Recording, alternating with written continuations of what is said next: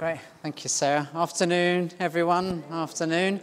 We're going to have our Bible reading. So I've asked two people to do it already, and they refused because it's got big words in it. Now, I'm dyslexic, so I've got no chance. But here we go. Luke chapter 3, how not to read the Bible. So, okay, you read that bit? Everyone got that, okay? Okay, so in the 15th year, the reign of Caesar, when Pontius Pilate was governor of Judea, Herod Tetrarch, check me out, of Galilee, his brother Philip Tetrarch of a couple of other places and all sorts of places. But all of that was happening during the high priest of a couple of other people. But anyway, the important point is the word of God came to John, son of Zechariah, in the wilderness.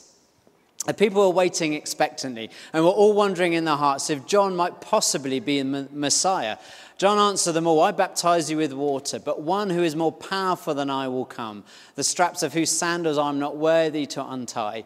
He will baptize you with the Holy Spirit and fire. His fork is in his hand to clear his threshing floor, to gather the wheat into his barn, but he will burn up the chaff with unquenchable fire. When all the people were being baptized, Jesus was baptized too. And as he was praying, heaven was opened, and the Holy Spirit descended on him in bodily form like a dove. And a voice came from heaven, you are my son, whom I love. With you I am well pleased. Let's just pray before we look at that scripture together for a few minutes. Loving God, thank you that you speak through what you've spoken. We pray as we look at these scriptures together that your Spirit might speak into our hearts. In Jesus' name we pray. Amen. Amen. Now, just a few little thoughts before we continue in our worship and we share communion together. But did you notice, that the opening verses that I couldn't pronounce any of those words to? That's actually, as an aside, how I found out I was dyslexic. So when I trained to be a vicar, believe it or not, we've all received training for this. You wouldn't notice, would you? But we have. I was at a college in Oxford, which sounds more posh than it was. And people, I don't know if this happened to you, Sarah, at college, but people would be reading like all the long names in the Bible. People knew how to pronounce them. And I was like, do people actually know how to read? And so then I worked out I was dyslexic because I couldn't read very well.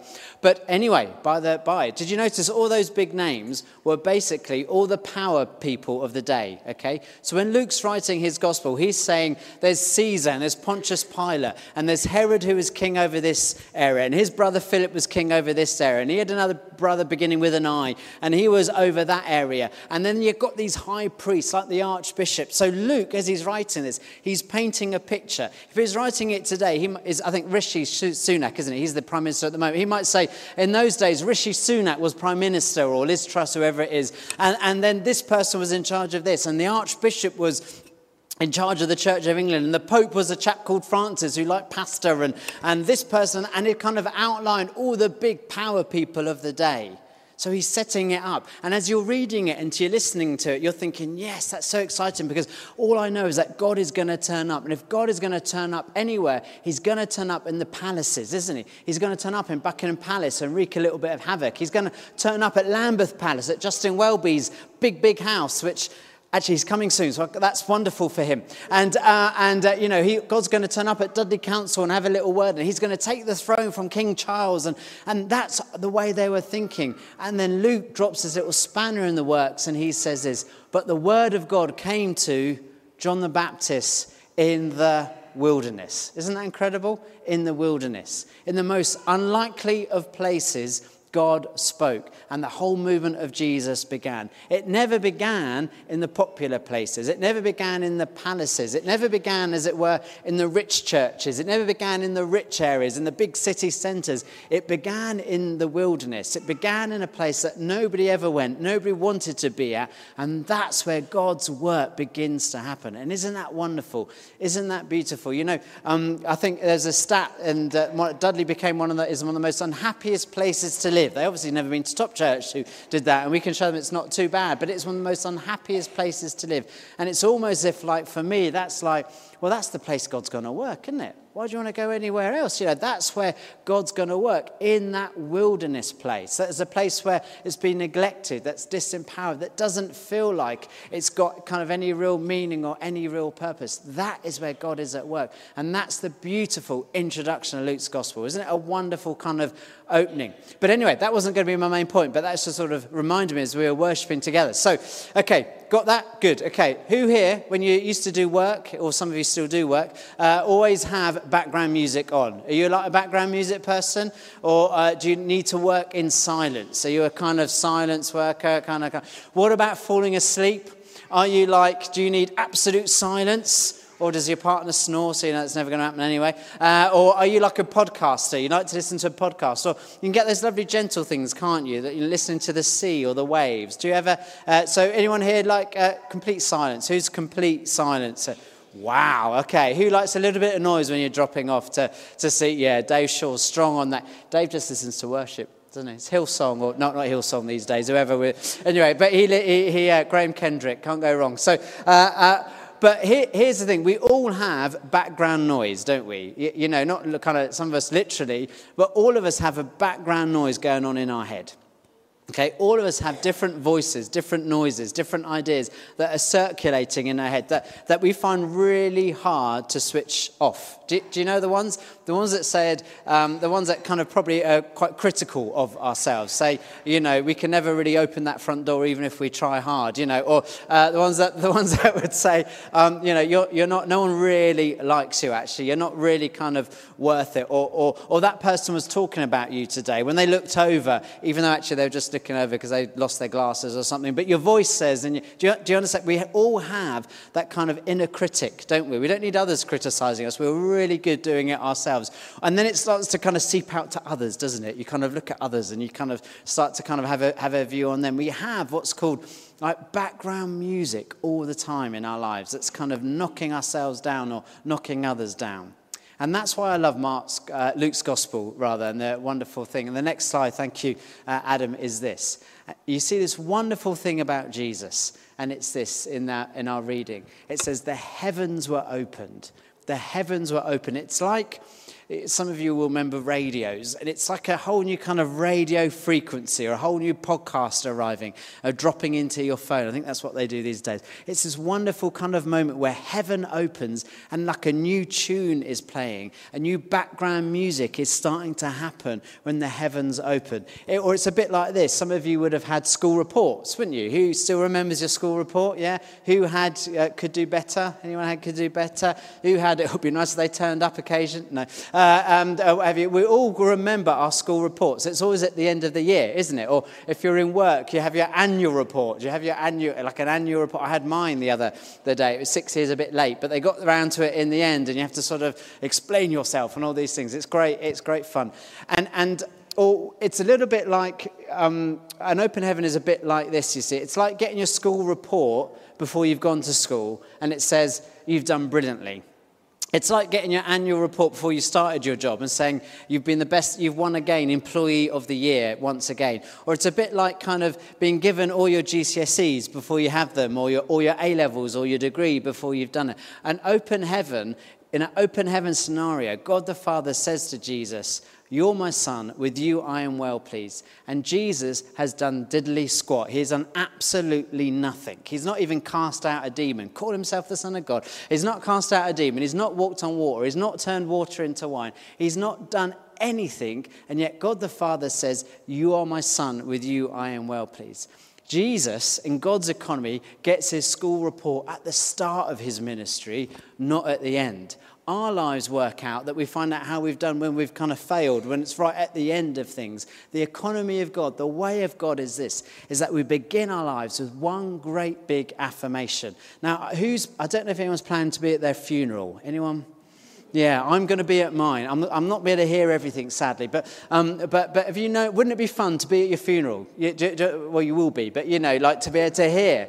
Because at your funeral, what you find out is how loved you were, don't you? You have to. I mean, you don't actually hear it yourself. But I've done so many funerals I've discovered there's so many saints everywhere, because everybody, suddenly you bring out all their good points and all their wonderful points. In life, we just tend to think about our worst bits about us, or we just tend to be negative about one another. Suddenly, at the end of life, you hear about all the good things.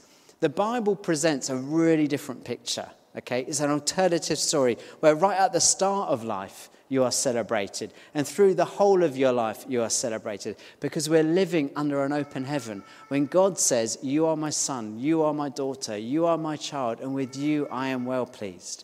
And what Jesus invites us into as we follow him is positive Jesus vibes. Is this place where actually we're living under an open heaven. We're living in that place where God the Father is saying wonderful things over our lives. And when we've been trashed through whatever system trashed us, when we've been trashed by our parents or our brothers or our sisters, or we've just been downtrodden or we've been overlooked, or as you get older you suddenly think, actually I'm just not getting the promotions that other people around me seem to be doing better than I do. And you know, my kids are all right, but they're not as good as their kids, and all that stuff creeps in.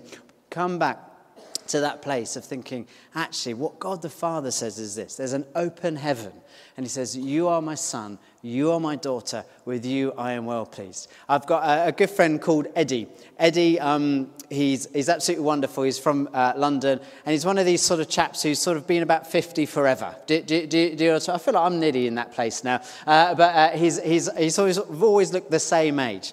And he had a really, really difficult life, had a really difficult childhood, grew up in London, some really difficult situations. Won't go into all the details. But we were at a kind of leadership conference, and he was just delighted to be there. He was just delighted to be there. And he grew up in that kind of family where, you know, the dad never says, I love you, or well done, or you're a good lad, or it was that sort of generation. He gave no affirmation. And he was just standing at the back, and he's kind of watching all the worship happening and just overwhelmed, thinking, wow, in his own way, he felt he kind of made it, you know, he'd arrived. And he just thought to himself, gosh, I wonder what my dad would think of me now in this context. And as soon as he thought that, he said, it wasn't an audible voice, but it's a strong sense of an inner voice. These words from Jesus' baptism come into his heart, which said, Eddie, you're my son, with you I am well pleased. And he just broke down in tears and began to cry because he's thinking, gosh, God loves me. God really, absolutely loves me. And Eddie, I mean, now he's past his 50s now, but this is when he was in his 50s. This isn't a teenager having a nice little moment in a good Christian camp. This is a grown man who's got the scars of life. And even at that age, at that stage, he needed to hear again, I live under an open heaven. That God says, you are my son, you are my daughter, you are my child. With you I am well pleased. Because the scars of life increase as you get older, don't they? Don't decrease. We need to keep hearing that open heaven. So that's my simple prayer for all of us, really, this afternoon, is that we just live in that beautiful open heaven. And that's what this kind of story of Epiphany is about, that glory moment where God rips open the heavens and says, you are my child, with you I am well pleased.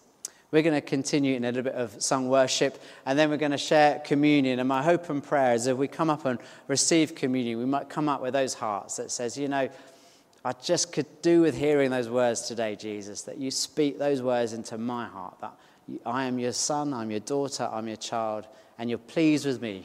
You're pleased with me. Let's pray together before we sing some worship songs. Lord Jesus, we just thank you for this powerful story of the heavens opening and all these wonderful things being said. And Father, you know our hearts, you know our scars, you know our inner critic. You know how rarely we think of ourselves as loved by you. And we're asking, as we sing together, as we share communion, that you might change our hearts, that we might all leave here experiencing something of that dramatic, beautiful love that comes from an open heaven. We ask this in Jesus' name. Amen.